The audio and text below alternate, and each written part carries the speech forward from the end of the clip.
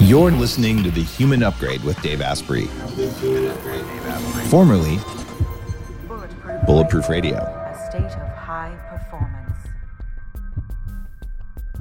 You're listening to The Human Upgrade with Dave Asprey, and I'm recording this show live at the Biohacking Conference right after having had a new kind of AI-powered whole-body MRI at Prenuvo.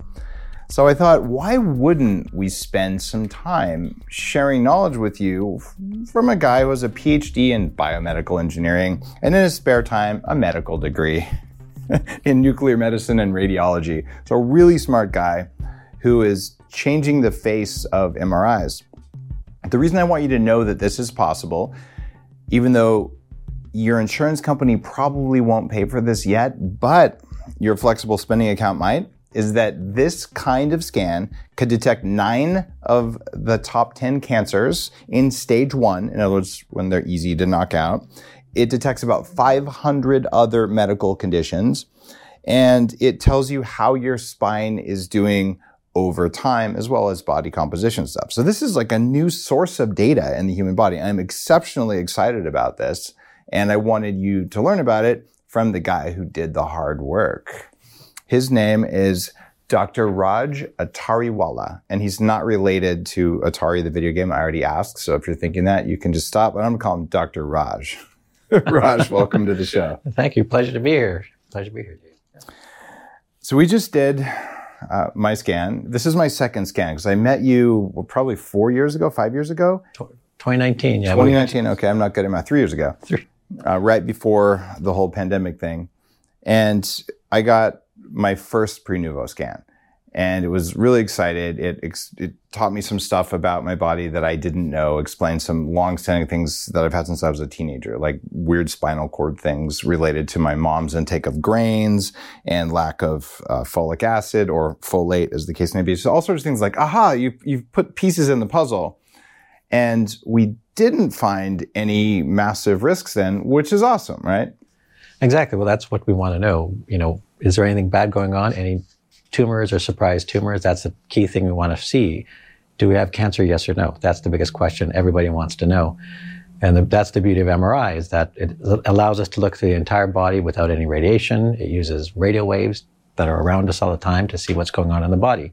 And so that's what we set up as Prenuvo.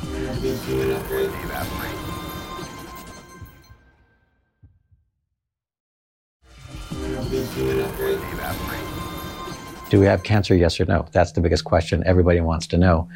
And that's the beauty of MRI, is that it allows us to look through the entire body without any radiation. It uses radio waves that are around us all the time to see what's going on in the body. And so that's what we set up as Prenuvo. As you know, MRI scans, they typically just do little bits and pieces of your body. And so you can only look at a little window of a person, like just your brain or your pelvis.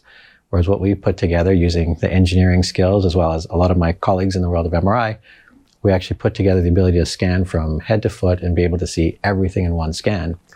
And that allows us to get an incredibly powerful baseline, as you had in Vancouver originally, so you can see where you are and we can see how things change. And, I think when we met back in 2019, there were a lot of new things that were a surprise to you. And the thing that's really important about that is, from a medical point of view, let's say heaven forbid something bad happens to you and you have to get an MRI or any kind of imaging, you have a baseline when you're healthy. So you can actually use that to compare how things change.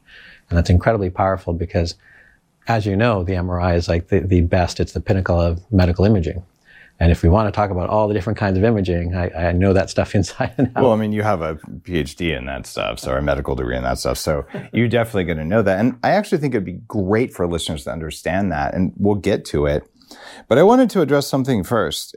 Everyone's worried about EMF. And guys, you're swimming in this stuff. So worrying about EMF is actually dangerous. But EMFs themselves aren't always good for you. They can be bad for your mitochondria and all that. So I want to talk about the specific kind of EMFs that are inside an MRI machine. Can you walk me through what's going on there? You're a guy who can actually qualify to answer this. Definitely, and you're correct. Like EMF, or radio frequencies, like to call it, is around everything. Basically your cell phone, Wi-Fi, everything runs off of EMF. And even if you shut all that down, there's Starlink, there's cell phone towers. You can reduce your exposure, but you're not going to be free of it. So you need to be resilient, and you need to be able to manage your own health. And you can actually put signals in that reverse the harm too. And there's a bunch of technologies I've covered on here that help with that. Right. But this isn't the same as Wi-Fi. It's a different frequency. Walk me through the frequencies and how that's working. Exactly. So the frequency is, basically we run it the same as an AM radio. Okay. So, AM radios were the first type of radio ever invented, and the amount of power that it requires is quite low. And so when you go into anywhere where you get radio frequency, there's a calculation called SAR, or specific absorption rate. That's basically how that radio frequency energy is being absorbed. And so a long time ago, we actually did the calculations on how much SAR is somebody getting during one of these scans. And it's actually less than talking on your cell phone for a couple of hours. So it's very little. Now, the other key thing is that when we look at a cell phone, we're typically looking at a high frequency, right? It's a much, much higher frequency. And if you want me to get into the physics of E equals h nu and Planck's constant, but that will actually tell you the amount of energy that frequency gives you based on the higher the frequency, the higher the energy. Okay. And so MRI is actually quite a low energy because it's, again, AM radio. So it's long wavelength as opposed to short. And guys, if that went over your head, which it didn't for some listeners, for other people, no, amplitude modulation, which is what AM is, means we change the power levels, but it doesn't happen that many times a second. It's a low frequency. And what FM, or frequency modulation, does is you change the frequencies and they're very high. So it happens many, many, many times a second versus a gentle wave. So I looked into this as well because there are some scans, like PET scans, maybe that increase cancer risk. And so I even talked to Dr. Ted Achacoso last year or the year before at the biohacking conference here. And he said, I feel better every time I get an MRI. And he looks at it as a form of PEMF that's actually beneficial. And I feel really good having gotten mine. So I'm not convinced that there's any meaningful risk unless you have metal implants from an MRI. I could be wrong. You could be wrong. And if any of you have info, let me know. But this appears to be quite safe compared to the risk of potentially getting cancer. A substantial number of people do. I do not have tumors, did not have last time, don't have them this time. I'll bet you I don't because I do all the mitochondrial stuff I talked about. But if I do, I'm going to know about it and I'm going to lick it in the bud. Actually, you don't want to lick your cancer in the bud, do you? That's kind of gross. No, that's not what you want. You pretty much, the whole thing with cancer is you want to detect it early. Yeah. As you know, like that's the key thing, is to find, cancer in stage 1 because the outcome is always better. And that's one of the biggest problems with like the field of medicine today, unfortunately, is that we find cancers late, typically stage 3 or 4, where the survival is much poorer, and that's what we want to prevent. And so that's the goal of Prenuvo, is to do that, to find early cancers, in addition to all the other 500 things that we can find. Okay.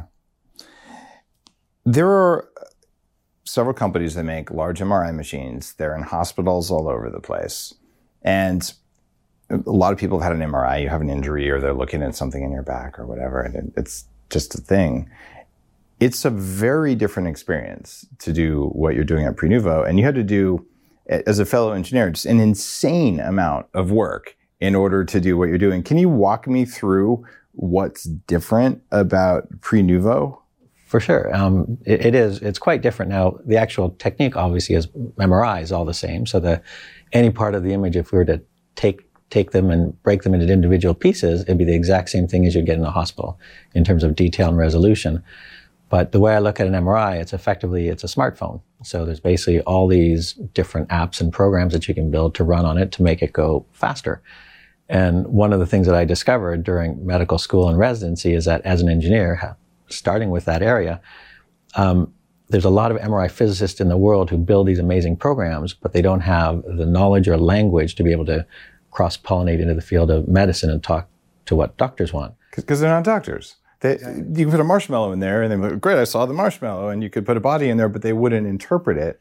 Exactly. And you have the rare mind that can do both, because very few doctors make great engineers. Right, and vice versa. Yeah, exactly. So why can you do both? Well, and I started out as an engineer. As a child, I always wanted to be an engineer. Never wanted to go into medical school at all. And then went and did my PhD in biomedical engineering at Northwestern, did machine vision, surgical robotics, and applied physiology, working with a lot of doctors. And they tried to convince me and my colleagues to go into medical school. So I'm the dumb one who did. Okay. And then in medical school, I kind of realized, wow, there's a lot of things that we can understand from an engineering point of view that are really difficult to understand from a medical point of view because the mathematics or the physics is just not there in medical school. Like, for example, in MRI, the way it works, we actually take radio waves from your body and we actually convert them using something called a Fourier transform that then goes and creates an image. And most physicians haven't a clue what a Fourier transform is. They barely actually know how to do calculus. Whereas an engineer, it's like I've done the most advanced calculus you can get at graduate school. And so as a result, I've been able to put on one hat saying, this is what I want the images to look like from a medical point of view. So all my medical colleagues can look at them and understand exactly what we're seeing. But then from a physics point of view, I can tell the physicist, this is how I need you to make it in order for my medical colleagues to understand and for me to understand what I'm looking at. Because medicine is, particularly in radiology and nuclear medicine, is very much, you see it, you recognize it, you know what it is. Right? It's one of the things we say, we don't know what we don't know. Mm-hmm. And so medicine is all about pattern recognition, looking at things, understanding them. And, I can look at a simple lesion and say, okay, that's benign, nothing to worry about. Whereas I can look at something and say, well, this is something to worry about. Now, where did I learn that? Well, that's upon the shoulders of all my medical colleagues who basically looked at this and said, okay, this is what this is. Somebody sees a problem, they get it removed. And then the pathologist looks at the cells underneath the microscope, and then they say, yep, that was a problem. And that iterative feedback trains the next generation. And that's kind of the slow cycle that is medicine. Yes. And it can go sideways, too. If everyone thinks it's supposed to look like this and it's not, we can make really big mistakes, like believing that Alzheimer's is caused by plaques, even though the original study was wrong, or believing that depression is caused by a serotonin thing. Oh, sorry, that was wrong too. And that can lead us down for decades the wrong track. I'm excited that with AI and with data and with actual technology that we can take the mistake curve that sometimes is 40, 50, 60 years in medicine and get it down to 2 years. Like, oh, it doesn't work. So we change it. And what you did, which is just fascinating to me, like, oh, let me just write some code or have your team write it that uses the data from the MRI in a new way. And what that means is I can go there, I can spend an hour and a half kind of immobilized. It's actually very meditative. I kind of doze off a few times. And then you can see everything. And I have it on my phone. I like show people. I was going to see Dr. Marcella, who is doing some work inside my spine with stem cells. And she's like, you don't have an MRI? I go, actually, I do. And it's on my phone. She's like, what is this? Right? Because it's that cool. So let me ask you this, because people are already kind of wondering. You've opened now, when I first went there, you were just in Vancouver. You've now spread. You're in multiple cities. You're just opening in LA. You're in San Francisco and some other places you told me. Dallas, okay. Minnesota, of course, because there's all the testing stuff there. So what does it cost? I mean, it probably varies by city, but what's an approximate number to get my MRI done? Yeah, so we have 3 studies, but the comprehensive one, which is what you got, is $2,500 for that scan. Okay. And then the most inexpensive one, where we just look at the torso, is $999, so $1,000. Okay, and it's covered in the U.S. by flexible spending accounts, right? I believe so. That basically depends on the insurance, but we don't understand any of the insurance. Okay. That's not my focus. Let me be straightforward. So if you have insurance, great. It's good if you get in a car accident or you have a critical thing. In the U.S., everything else, your insurance company's job is to bore you and waste your time and energy by saying no until you give up and go away. So it's not useful for regular stuff, and there is no reason except history that you should look to your employer to provide insurance. It's a stupid thing from the time when there was a paternalistic, almost ownership view of companies to employees. So you shouldn't have to go begging for coverage there. You should just be able to buy it. The U.S. is hopelessly broken. But what you can do is you can take pre-tax money and you can put it in your flexible spending account up to something like $4,000 or $5,000 a year and spend it on almost whatever you want that's medical-ish. Which that means is that you could get a whole body, head to toe, know everything that's going on, have a baseline for $2,500. Depending on what tax bracket you're in, you were going to give $1,000 of that back to the government anyway. So it's a pretty good deal, given that cancer detection tests, if you wanted to detect just one kind of cancer right now, what does that run? Well, it depends on what you're going to look at. So, for example, things like ovarian cancer are very difficult to find. The best way to detect that is going to be with CT or MRI. And those can typically range from like a low of $500 to we've seen things as high as $3,000, $4,000 for a study. Okay. So you could look for one kind of cancer for at best $500, or you could look for all of the torso cancers for $1,000 and you can do it pre-tax. So I just think this is not cheap, but it is terribly inexpensive compared to 5 years ago. You couldn't do all this kind of cancer detection, all the other 500 things. My advice has now changed. I tell everyone, when you're in your mid-20s, get your hormones done, advanced hormone panels, so you know what you should have. Because your testosterone levels, when you feel great, they might be different. They might be twice as high or twice as low as normal in a study. So if you don't know, when you have to correct your hormones later, you won't know. If you were to get a picture of your spine and your organs and you're 25, you have that forever, right? And that means when you're 40, you can say, oh, that's weird. I'm seeing advanced acceleration in this. I better address it. Otherwise, you just don't know. So this is one of those snapshot to stay young forever. That's pre-nuvo. That's why I'm pretty excited about this. Yeah, well, and as you say, that's the real power of the baseline, where we can actually start to see these subtle changes that occur over time.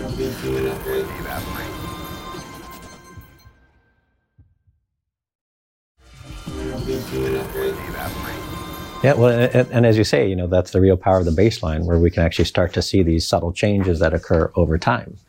One of the things which is really fascinating, for example, in my case, I have my images of my spine over the course of 11 years, and you can actually start to see how by sitting in a chair all the time, I'm starting to get a bit more and more of a, what we call kyphosis, I'm more hunched over. And as you know, when you see a lot of older people, you'll see that, they're quite hunched over again because of posture. Now, one of the problems with the medical system is that we basically wait until it's broken. So it's quite reactive. We don't really start to address the problem before it becomes an issue that needs, surgical intervention or something bad.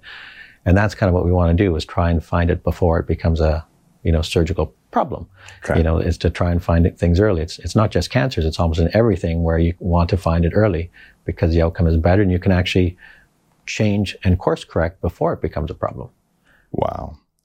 I'm of the opinion that over the next 5 years, pre-nuvo and some other technologies coming along as well in concert are going to radically change our ability to spot cancer before it becomes a problem.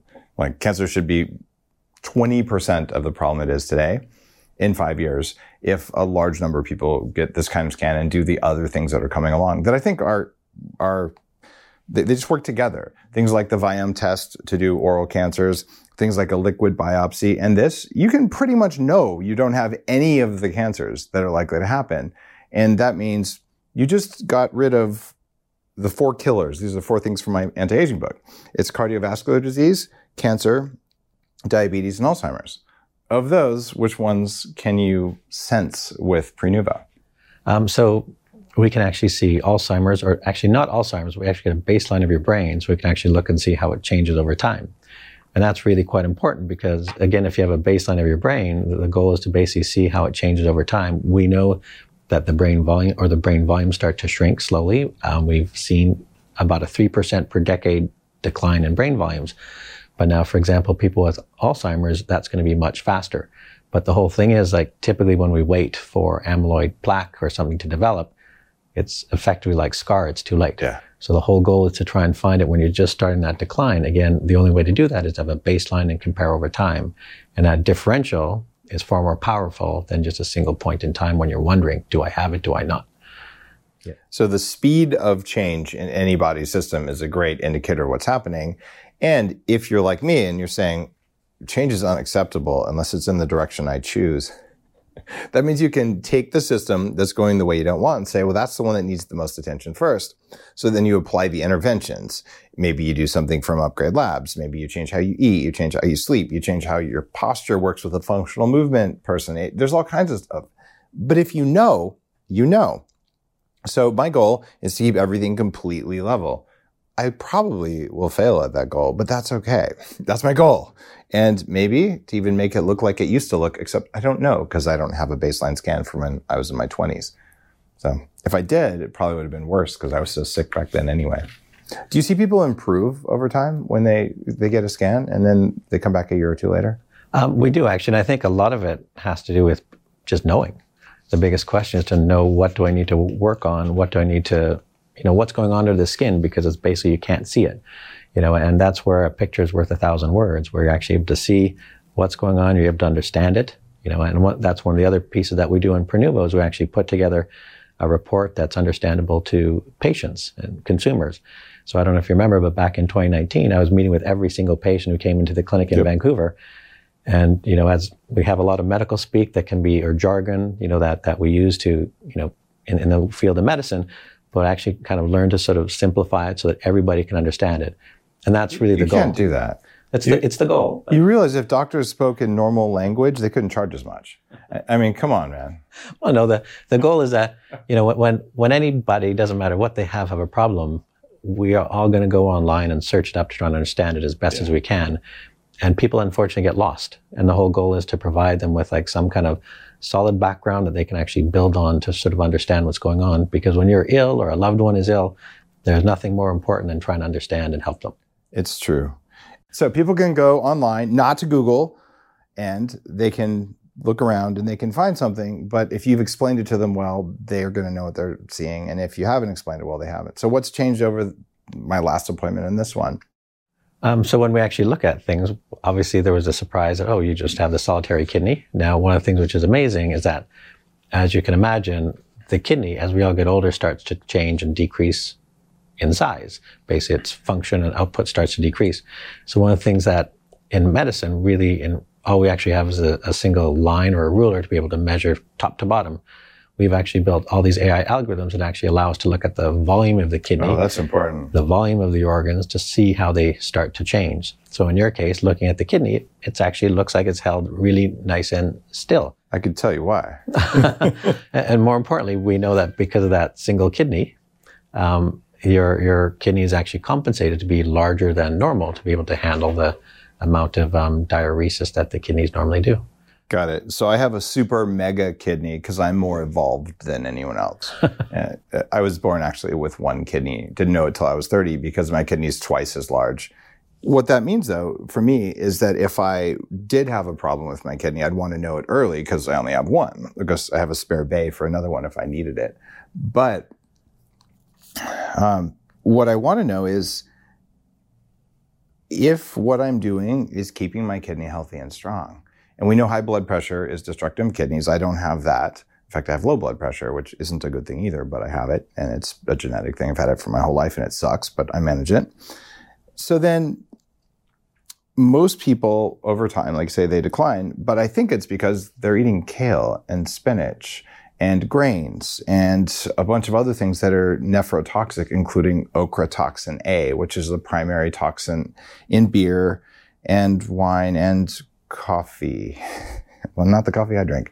But the bottom line is, if you know your kidneys are a weak point, and they're a common cause of death, right? Maybe you could protect them. There's a supplement called benfotiamine, which is a derivative of vitamin B1 that's shown to be protective of the kidney. Have I been taking that since I found out I had one kidney? Yeah, I have. So there's stuff that you would know if you had a Prenuvo scan, and then you can take corrective action. But if you don't know something of that magnitude, well, then you're just going to go out and drink the beer and the moldy coffee and whatever else, and that's what it is.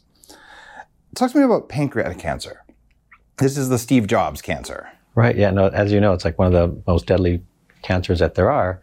And the reason why is typically, again, because it's found late. And the whole goal, like any of the cancer detection that we do with Prenuvo, is for early detection. And so with pancreatic cancer, we're able to see the pancreas beautifully. We're actually able to see the pancreatic duct. So as you know, the pancreas, it's a gland that basically secretes enzymes into the small bowel to basically be able to digest food. And so that there's a duct that all of these, excrete directly into, and we can actually see and trace that duct back. And so the earliest form of cancer is where that duct will actually have a little branch off of it that starts to become cancer, or it gets blocked. And we're able to pick that out. And now one of the keys to be able to doing that is, again, if you find pancreatic cancer in stage 1, there are procedures called a Whipple's procedure that actually is potentially curative. Wow. Whereas quite often you find it, again, stage 3, where pancreatic cancer is wrapped around the blood vessels that drain all the blood from your stomach and abdomen and small bowel and feed the liver, and you can't now remove it because you're no longer able to digest food and process it through the liver. So that's where, stage 1 pancreatic cancer is really important to be able to detect in early stage. So you can do that for people, and that is a major killer, and it's, like I said, it's very hard to treat.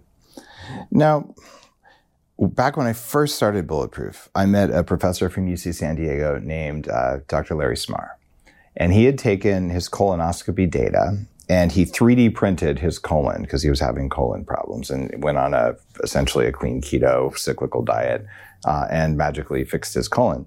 But having that, all the doctors were like, how could you possibly have a visualization like that? Like, we see images, but we can't do it. So what I want to know, that was almost 10 years ago. In your case, how soon do we get a Honey, I Shrunk the Kids kind of VR experience where I can go in and like cruise through my own body and see what it looks like? Because you have the data. We do have the data. The whole idea is that right now the data is in the regular medical format. So more importantly, if a doctor or somebody who's trying to help you needs to see it, they can look at it in a way that they can understand it. Now, can you actually go and take that data and manipulate it to make a 3D model? Sure, you could. We don't do it now, but anybody could take that data, because once you get a scan, you have access to your data. It's on your cell phone or it's online on the web, where you get entirely able to see it, download it, do whatever you want with it, manipulate it as you want. But the whole goal of it is to give it to you, the patient, so that what you want to do with it is your choice. Guys, if you want to inspire a generation of biohackers, do that. Just allow a 7-year-old to go in and fly through their own body using VR goggles. You want to do some powerful meditation, even healing meditation. You can do crazy stuff with this level of visualization, because we just never had this before. So I'm pretty excited. And I know that what you're doing is you're saying, well, I'd rather see the organ volume, because that's really indicative of a medical thing. And that's just not what we're worried about, right? Well, it's still, the whole goal is like, number one, to help patients prevent, we don't want to detect cancer late, obviously, number one, but we also want to empower people to understand what's going on in their body, and to be able to talk about it in a way that, us in the medical profession can understand, so the communication is quick and easy, because there's nothing more stressful than getting a diagnosis and not knowing what to do. I've unfortunately had to give people those types of diagnoses where you're like, look, you've got, stage 4 metastatic disease. And I asked them, do you have this symptom? And I'm stunned. They're like, no, I feel perfectly fine, or I have shoulder pain, or that's why I came in. And you're just like, well, this. Yeah, shoulder pain might be a little worse than shoulder pain, right? Yeah. And unfortunately, we've all seen that all too often. And that was really like the impetus to start doing this with MRI, because the benefit of MRI is it's, the pinnacle of imaging. We have X-ray, which is ubiquitous, which looks at bones. We have ultrasound, which looks at blood flow. We have CT scan, which is a 3-dimensional X-ray.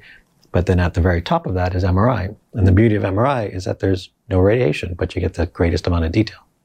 Very cool.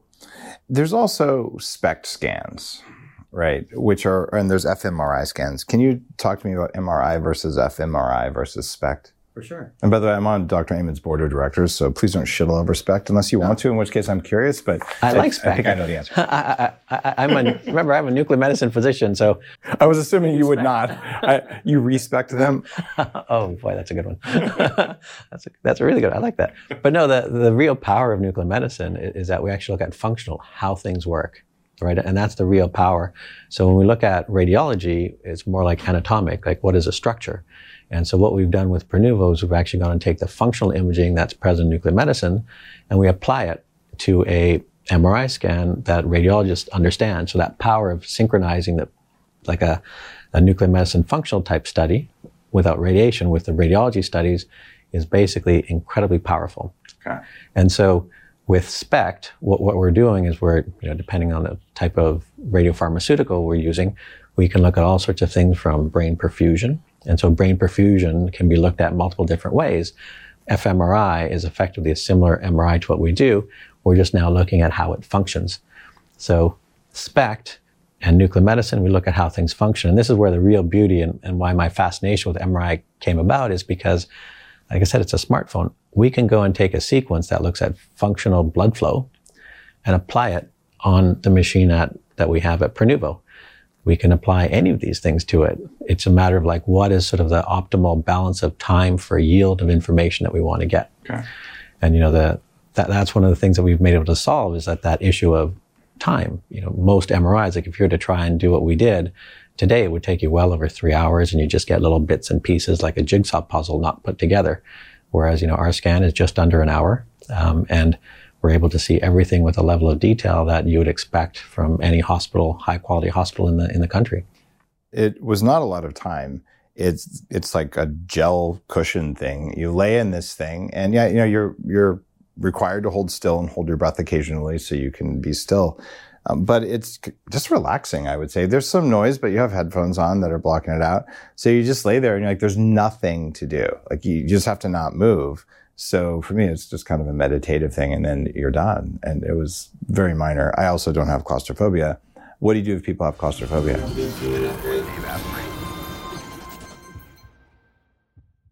There's a new medical probiotic in town called Pendulum Glucose Control that helps manage type 2 diabetes by lowering blood sugar spikes and A1C levels. It's the only probiotic you can buy with Akkermansia, a strain that's proven to improve metabolism. I take it and I feel the increased energy. Go to pendulumlife.com. Use code DAVE20 to save $20 on your first shipment when you sign up for membership. You're listening to The Human Upgrade with Dave Asprey. What do you do if people have claustrophobia?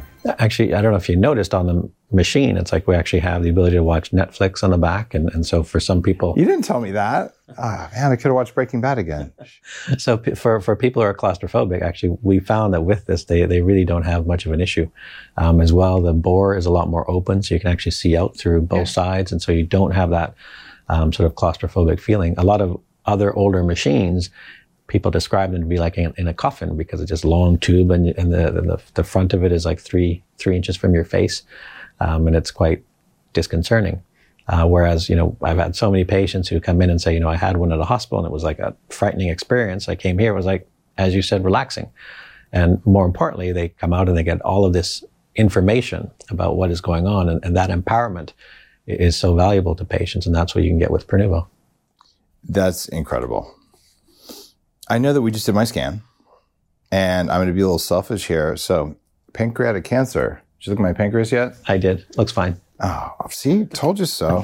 It's probably because I didn't go on the zero-fat Ornish diet, which is what Steve Jobs was eating. Perhaps high-carb, low-fat, plant toxin-heavy diets increase pancreatic cancer risk. You think?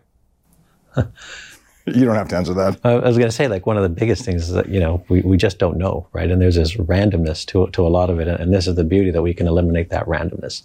Like there's nothing worse than,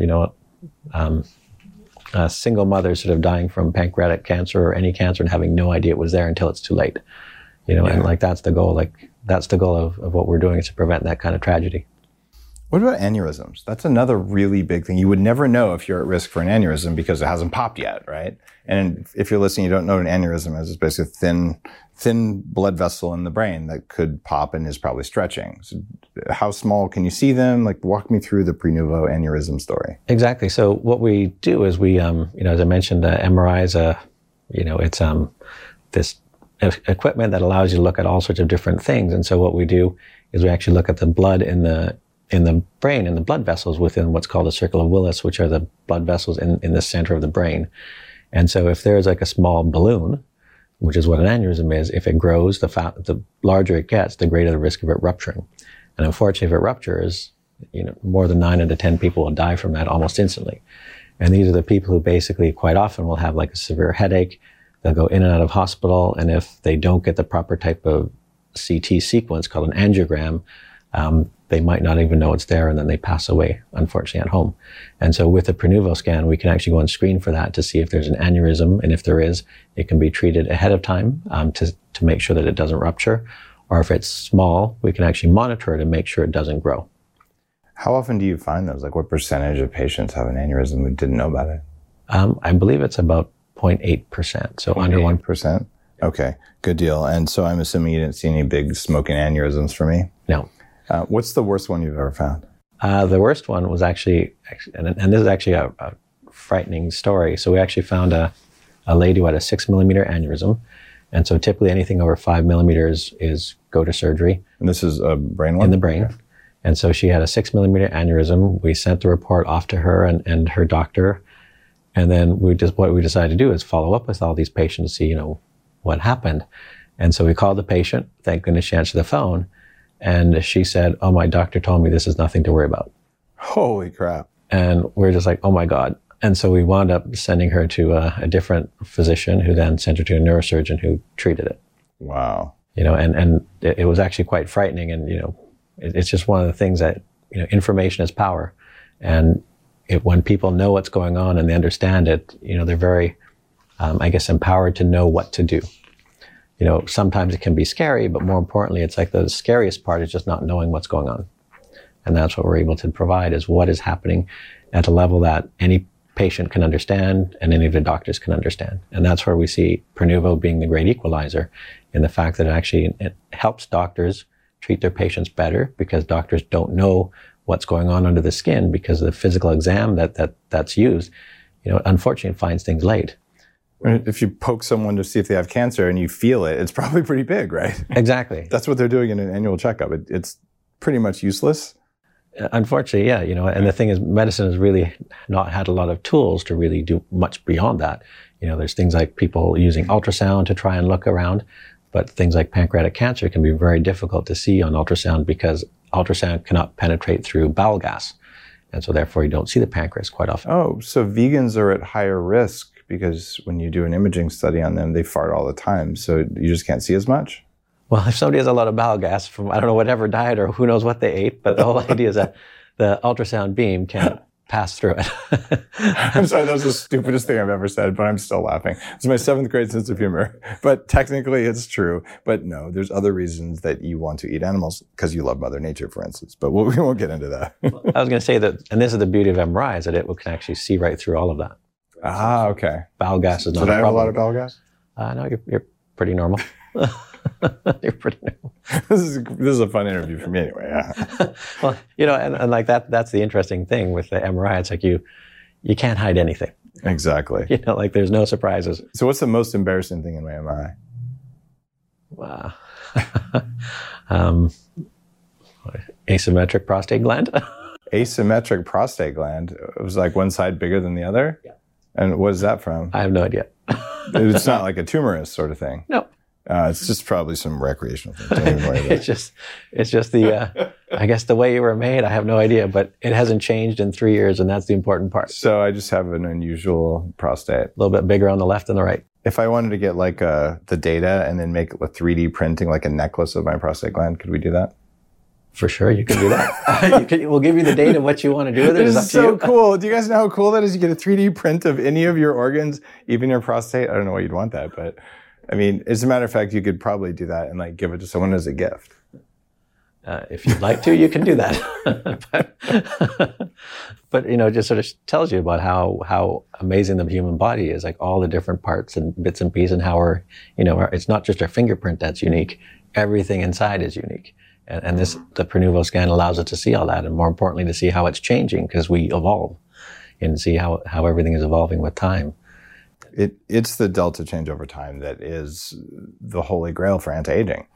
And I've written a big, well-received book on all the stuff for anti-aging. And the problem is your ability to detect those 4 big killers. Well, diabetes, okay, you can see blood sugar changes again over time. So if you're using continuous glucose monitoring, like my levels thing here, or you're looking at a few things like HbA1c, you can start to see that one, which is a precursor to the others. But after that, cancer is like, I don't know, right? And that's a massive one in cardiovascular disease.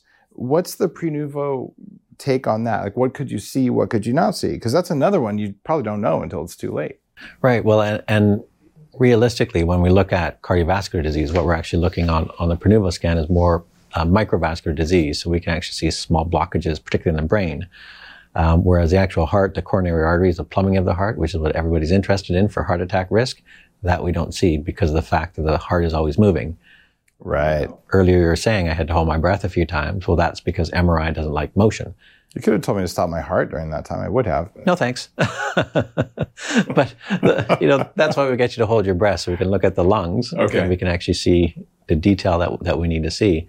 Whereas in the heart, obviously, it's beating during the course of the study, so we can't look at the coronary arteries well. But we can see if the heart is big. We can see if there's a fluid collection around the heart. We can see if there's any aneurysm in the aorta. What about calcium score for cardiovascular? That's something that I did a while ago. It was like 0.6 or something, like almost like it goes from 0 to 100 or something. How does a pre-nuvo scan compare to a calcium score? Right. So for looking at, the calcium score is really, again, looking for coronary artery calcification. Mm-hmm. So because MRI isn't looking at the coronary arteries, we're not helpful. Okay. Where we are helpful is once you get to the smaller and smaller blood vessels, particularly at the capillary or precapillary level in the brain, when any of those are blocked due to, the usual culprit. Soft or calcified plaque, either one. Mainly soft. Okay. We'll actually start to see the impact of those small blood vessels being blocked because we see these little white spots in the brain. Interesting. And that white spot in the brain is basically like scarred or injured brain tissue. Now the question is, what is it caused by? And that's typically due to the atherosclerotic disease, so diabetes, high blood pressure, smoking. So we'll actually see that impact. How was my brain? Did I have lots of white spots? No, actually, your brain looks good. Again, hasn't changed. And this is an important thing. I had toxin-induced brain damage that was showing up on a SPECT scan with Dr. Amen. I had big problems there and just really a dysfunctional brain. And to know that it looks normal, I don't have any of that stuff. And guys, I'm sort of the grass-fed butter king, you could say. I have been eating meat, grass-fed animal meat, butter, at least 50% of my calories from fat, and 50% of my fat or more is saturated fat for about 15 plus years.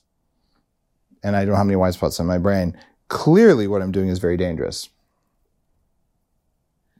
Well, that's why it's good to have a baseline to see how it changes. If it was, I would change. That's also why I got a calcium score. The reason I did that, I started drinking a bunch of mineral water because there's studies showing mineral water is good for you. But I'm concerned about too much calcium because calcium will deposit all over the body, and that's a problem. So I said, I want to see whether what I'm doing works after 2 years of that. And it turns out, who would have thought that if you do vitamin DAK, D, A, K, and E, strangely, the K and the D and the A in particular work together to keep that from happening unless you're taking a ton of calcium. So I knew that I was doing it right, but I wanted to verify. If you're sitting here watching this going, oh, I went plant-based because I heard someone say that eating less animal protein would lower mTOR. Guys, carbs increase mTOR more than animal protein. Let's just be straightforward. But okay, if you do that for a year and then you get your pre-nuvo before and after, let's see the data. And if you don't like what you see, then you change what you do. And for me, I was a raw vegan. So I've been down these paths, and just waiting till you feel like crap is hard. And I think pre-nuvo offers a reasonable way to do this. And really for my next checkup, I could do just the torso one, which is under $1,000, right? And I could do pre-tax money on that. So that's really about $600, $650, depending what state you live in. Okay. That's in range with most blood work that I do. And it's kind of neat. So I'm pretty stoked on that. And you're doing one in Dallas. I'm moving to Austin, so it's not a 2-hour drive. I could do that. Okay. Right. Well, and I was just going to step back and sort of talk about the calcification. So yeah, tell me about that.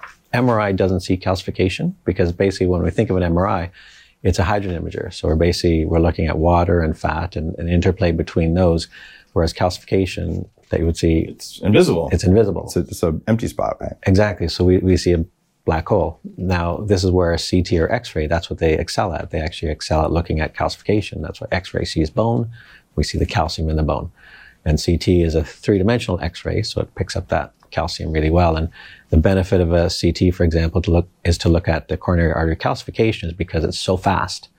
But again, the faster you go, the more radiation you need. So it's a risk balance, right? And it's the type of thing that, we know that to screen with something like CT is not a good idea just because of the radiation involved. Plus, you don't get the level of soft tissue detail that you get with MRI. So as a result, in the past, a lot of people were screening with CT, which is a very bad idea. Lots of radiation, right? Lots of radiation, lots of false positives. You had no idea what you're looking at because you don't have the tissue contrast. And that's where we're able to reduce our false positives because we're combining form and function, the radiology and the nuclear medicine. And that really allows us to be very, very specific about what we're finding, which is quite unique to what we do. Okay.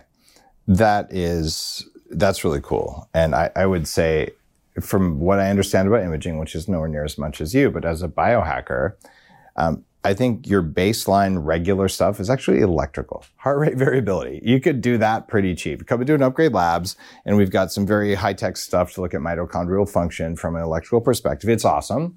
But the resolution of that data can tell us a lot metabolically, but it has no bearing, unless you're very, very sick, on any of the 500 plus things that you can spot, right? So those are like basic. If your heart rate variability is going down and down and down, look for some kind of disease, right? Maybe do a pre-nuvo. Something isn't right. So you can detect that. But then what else are you going to do? You need to do your thyroid and your sex hormones on a regular basis. And given the cost now, if you're on the type of program where you're saying, I'm going to spend a few $1,000s a year on your health. Now, you could hear that and go, screw you, Dave. How dare you do that? I can also tell you that there's tons of people who are willing to do it.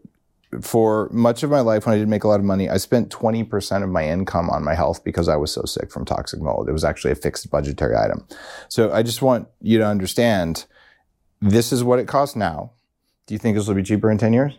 I hope so. Do you think this will be broadly I think it will. available? Yeah. And what's actually starting to happen particularly overseas in Europe, it's becoming the new physical exam. There's a group in Italy as well as UK that are actually now starting to bring this into the forefront because, again, as we talked about, the clinical exam where you're going and pressing on different organs is just too late. Yeah. And by detecting things early with MRI, we're able to find things earlier, and that's the movement that's starting in Europe. So you're looking at taking the Prenovo software and actually using it in Europe. That's what they're using? At some point, yeah, the analysis software. The analysis right now is still done the traditional radiology way where we look at the images and we go through every single detail. But the goal is to actually get AI to start to look at those subtle changes like volume changes and organ changes over time that the eye is not good at, whereas imaging is very good to reproduce. And so that's what we're bringing in is what we call quantitative reproducibility, where we can actually start to see these subtle changes over time. Like, for example, on your study, we were looking at the curvature of your spine. Now, normally in medicine, we wait till there's a problem and we never really worry about it. Whereas in yours, we were looking at, your thoracic curvature, what we call the kyphosis, was like 30 degrees. We're looking at your lumbar lordosis, it was 35 degrees. So how do those rank according to normal? Perfectly normal. Okay. Right. But the whole idea is that now we have these numbers that we can actually start to track and start to see when they change. So if I go to 32 and I'm hunching, you're going to see it and then you're going to tell me. Exactly. Okay. And so, for example, in my case of 11 years of scanning, we actually, we built this AI algorithm that we're able to then apply to my data. And you can see that over the course of the past few years, by sitting more, that my curvature is actually getting worse and worse. And what's that going to do? It's going to start to induce things like abnormal shear. Abnormal shear can now start to possibly induce arthritis. And I think arthritis is one of the fascinating things. It's like it's so ubiquitous, but we have no idea how it develops. Most of it, I think, is autoimmune, to be honest. I think there are people who'd be arguing about that, but it's interesting how it gets turned on by certain foods and other things. Well, but the thing is, like, it's so common, when we talk about getting, older in the 60s, 70s, 80s type of thing, it's, kind of, that's sort of normal for age. Well, if we want to live older and healthier, we don't want that to be there in our 60s. I don't believe anything is normal for age. It's all pathological for age. Right. Well, yeah. And that's the goal. Is like with imaging, we can actually understand where we are and kind of see what triggers change. Yeah. Right. And that's the beauty. It's like kindergarten. It's like show and tell. Mm-hmm. We can see what's going on, we can explain it with a single picture, and we can understand, this is what changed. Why did it change? Was I sitting too much? Was I not exercising? Was I, getting too fat? Who knows what? Eating fake meat? I mean, who knows? Yeah. Is my visceral fat increasing? As that's the more of the deadly fat. Mm-hmm. And so that's typically very difficult to measure, whereas with our AI algorithms, we can actually now go and pull out all the visceral fat. How was my visceral fat? It looked pretty good. It looked really good. Okay. I don't have the number because I can't read it on the screen. You're downloading it. Okay. Yeah. Now, are you doing it in volume or pounds? I guess volume of fat. Okay, just volume. But you could correlate that because it's the same density. Well, exactly. Slightly less dense if they eat more omega-6, but not enough to matter, right? It's like a 1% difference. Yeah. Well, the whole idea is, right now nobody has a real measure of it. So the goal is to basically start to pull out something as a volume and then say, well, here it is. How has it changed? So, let's say you decide to change your diet. How is it going to impact your visceral fat, your muscle mass? What's going to happen? We track it electrically via a pretty accurate algorithm at Upgrade Labs. When people come in, we're looking at some people who are skinny fat. They go, oh, it looks so good. You're like, you don't look good inside, right? And that's when we can track on a daily or whenever you come in basis, which is really cool. But the level of accuracy and, is it all around the kidneys or is it all around the liver? You're going to see so much more from a Prenuvo. But I like knowing when I go in, whether if mine shifted by, 5 or 10%, I would know because every time I come in, I get a little graph and it says, how do you rank? And right now I have slightly below average visceral fat for an 18-year-old. Good. That's where I want to be, right? And that's on that scan. But if you'd have told me it was really high on Prenuvo, then I'm like, okay, were my feet dirty when I did my electrical scan or like what's going on?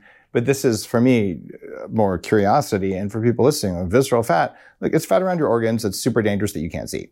So how would you know? Well, you actually wouldn't unless you did an analysis in detail at Prenuvo. And we'd give you a pretty good directional number at Upgrade Labs. But we're not going to do anywhere near the level of detail you get from a full whole body MRI. And I think that's normal and healthy just to get a baseline number. Same thing electrically.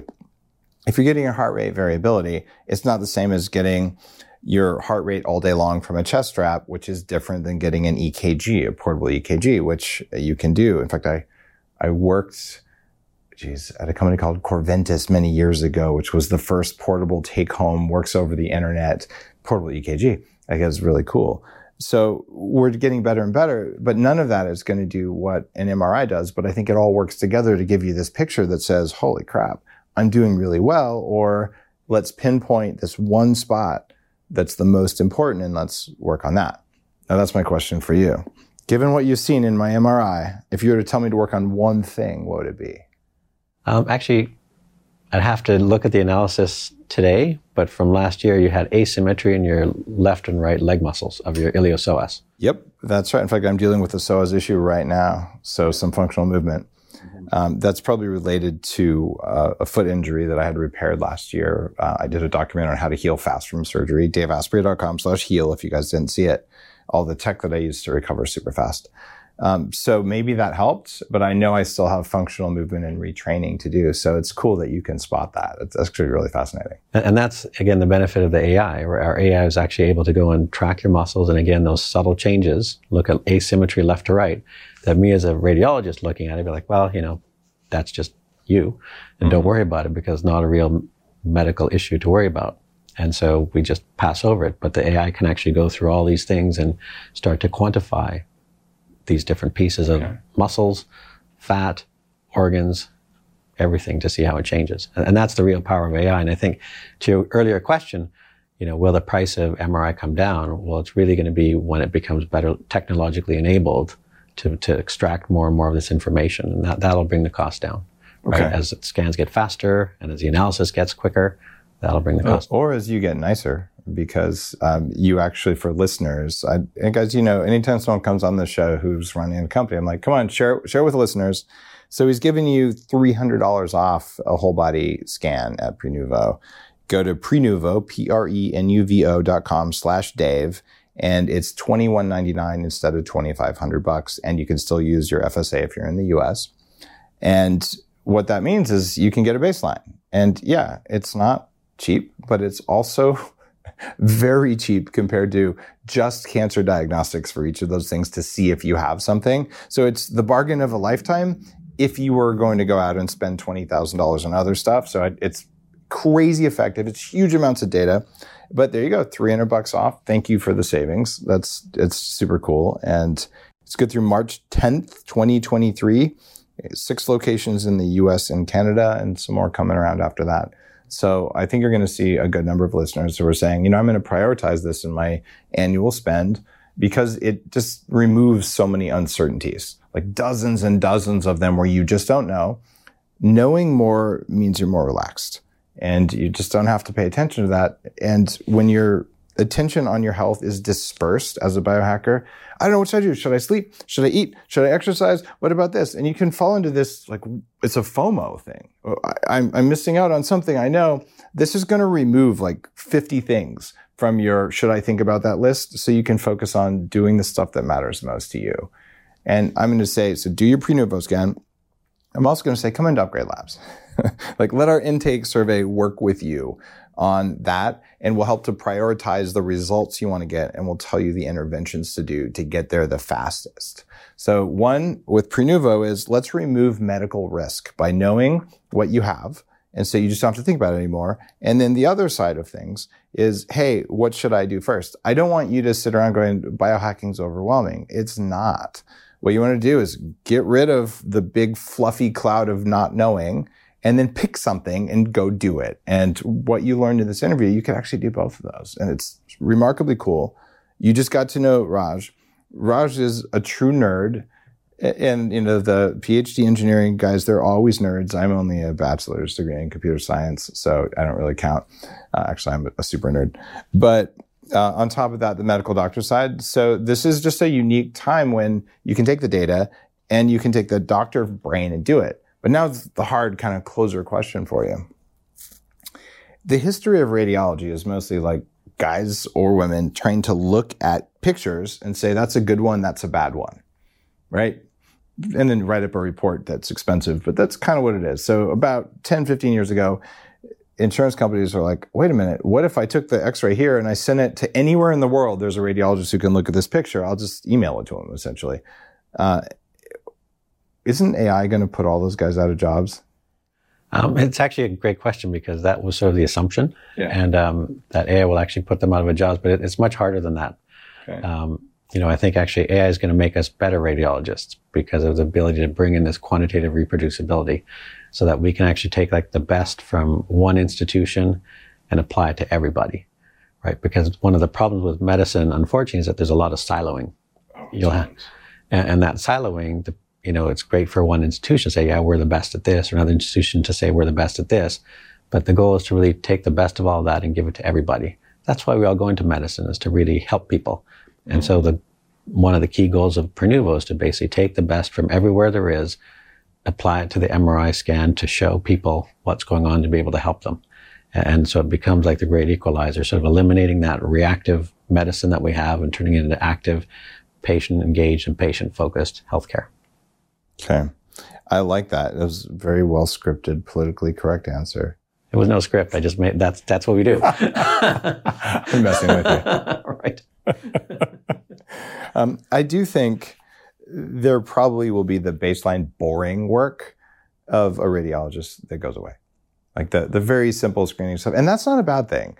Drudgery, and I've talked to radiologists who are like, God, sometimes I'm looking at these images all day long and it's just boring. So if we can get rid of drudgery, that's what AI ought to be doing for humanity, and leaving us to look at that one's juicy, what's going on here, and then to pay more attention to that and to let us focus our time in a better way.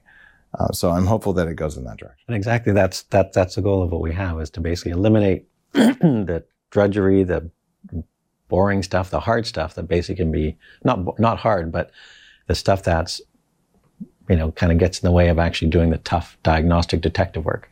And so that's exactly what our AI team is doing. It's getting rid of all the repeat stuff that wastes our time, and that allows us to focus more on what matters. It absolutely does. And I'm very excited. Just even the last 3 years, the change in pre-nouveau since I did my first scan, I'm like, this is kind of interesting, but I'm just going to wait and see.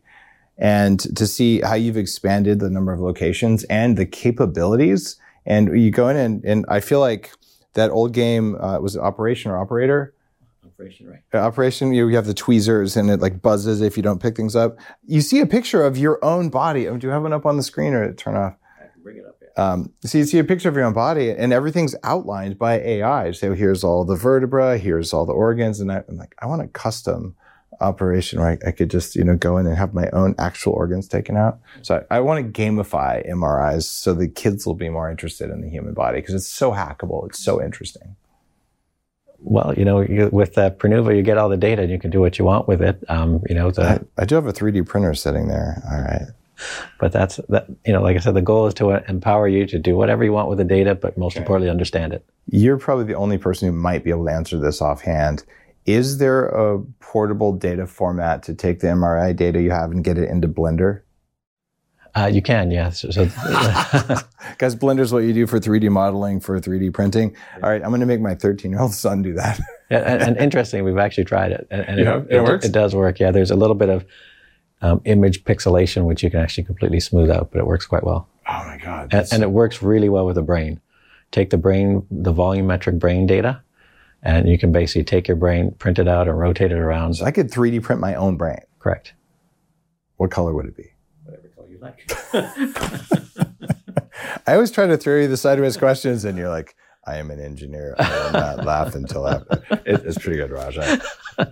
But one of the other really cool ones is actually to go and take the circle of Willis, the arteries inside the brain. So these are the main arteries that feed the brain. And you can actually go and print those out, and you can see how they all connect together. And what's really amazing is just the uniqueness that the body brings. I don't know if you're like a real sort of engineering kind of person like myself, who just sort of sits there and looks at your hand and looks at all the creases in your palm and see how they change. It's amazing. It is, and as an engineer in medicine, it's like, that's why I went into medicine from engineering, because the body is the ultimate engineered device, but most of our tools are not great to understand it or analyze it. Okay. And that's the benefit of the Prenuvo scan, is that a picture is worth 1,000 words. You can see it, you can understand it, and that's the power of imagery. Well, now we're getting into some like art, and there's those old kind of a little bit disturbing museum pieces. I think they're fascinating, but where they take a human body and they'll stick it in plastic and do thin slices of it. What's it called? Body image or something. You know what I'm talking about. It was in Vancouver for a while. Bodyworks. Thank you. Right. Well, you can get your own version of that without having to be dead, which is nice. And so there will be art based on this. Like, I'm already thinking, not that I'm a very good artist. I'm not. And I'm also an entrepreneur with 6 companies. That's my art. But I want to print out my own Circle of Willis and then have it gold plated or something. And I want to name it What You Talking About. All right. Okay. There you go. You could do that. So everyone my age understands. What You Talking About, Willis, is a famous line from some old TV show. I forgot which it was. Different Strokes. Thank you very much. So anyway, there we go. There's my absolute engineering sense of humor, but you got it. So that means you are definitely a nerd. Thank you. Raj, Prenuvo.com is your company. The code, or Prenuvo.com/Dave, or just mention my name on the phone. They'll give you a good discount. This is cool stuff. And if it's within reach for you, I think it's worthy. Even if you only did it once every 10 years, it's still worthy, because the original scan is gold and you'll never get it again. You only get that shot the first time you have it, and it's your change from there. So consider it as a biohacker. And if it's not there for you yet, put it on your bucket list and it'll happen. You're listening to The Human Upgrade with Dave Asprey.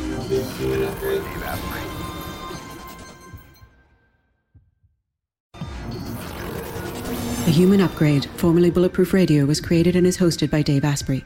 The information contained in this podcast is provided for informational purposes only and is not intended for the purposes of diagnosing, treating, curing, or preventing any disease. Before using any products referenced on the podcast, consult with your healthcare provider, carefully read all labels, and heed all directions and cautions that accompany the products. Information found or received through the podcast should not be used in place of a consultation or advice from a healthcare provider.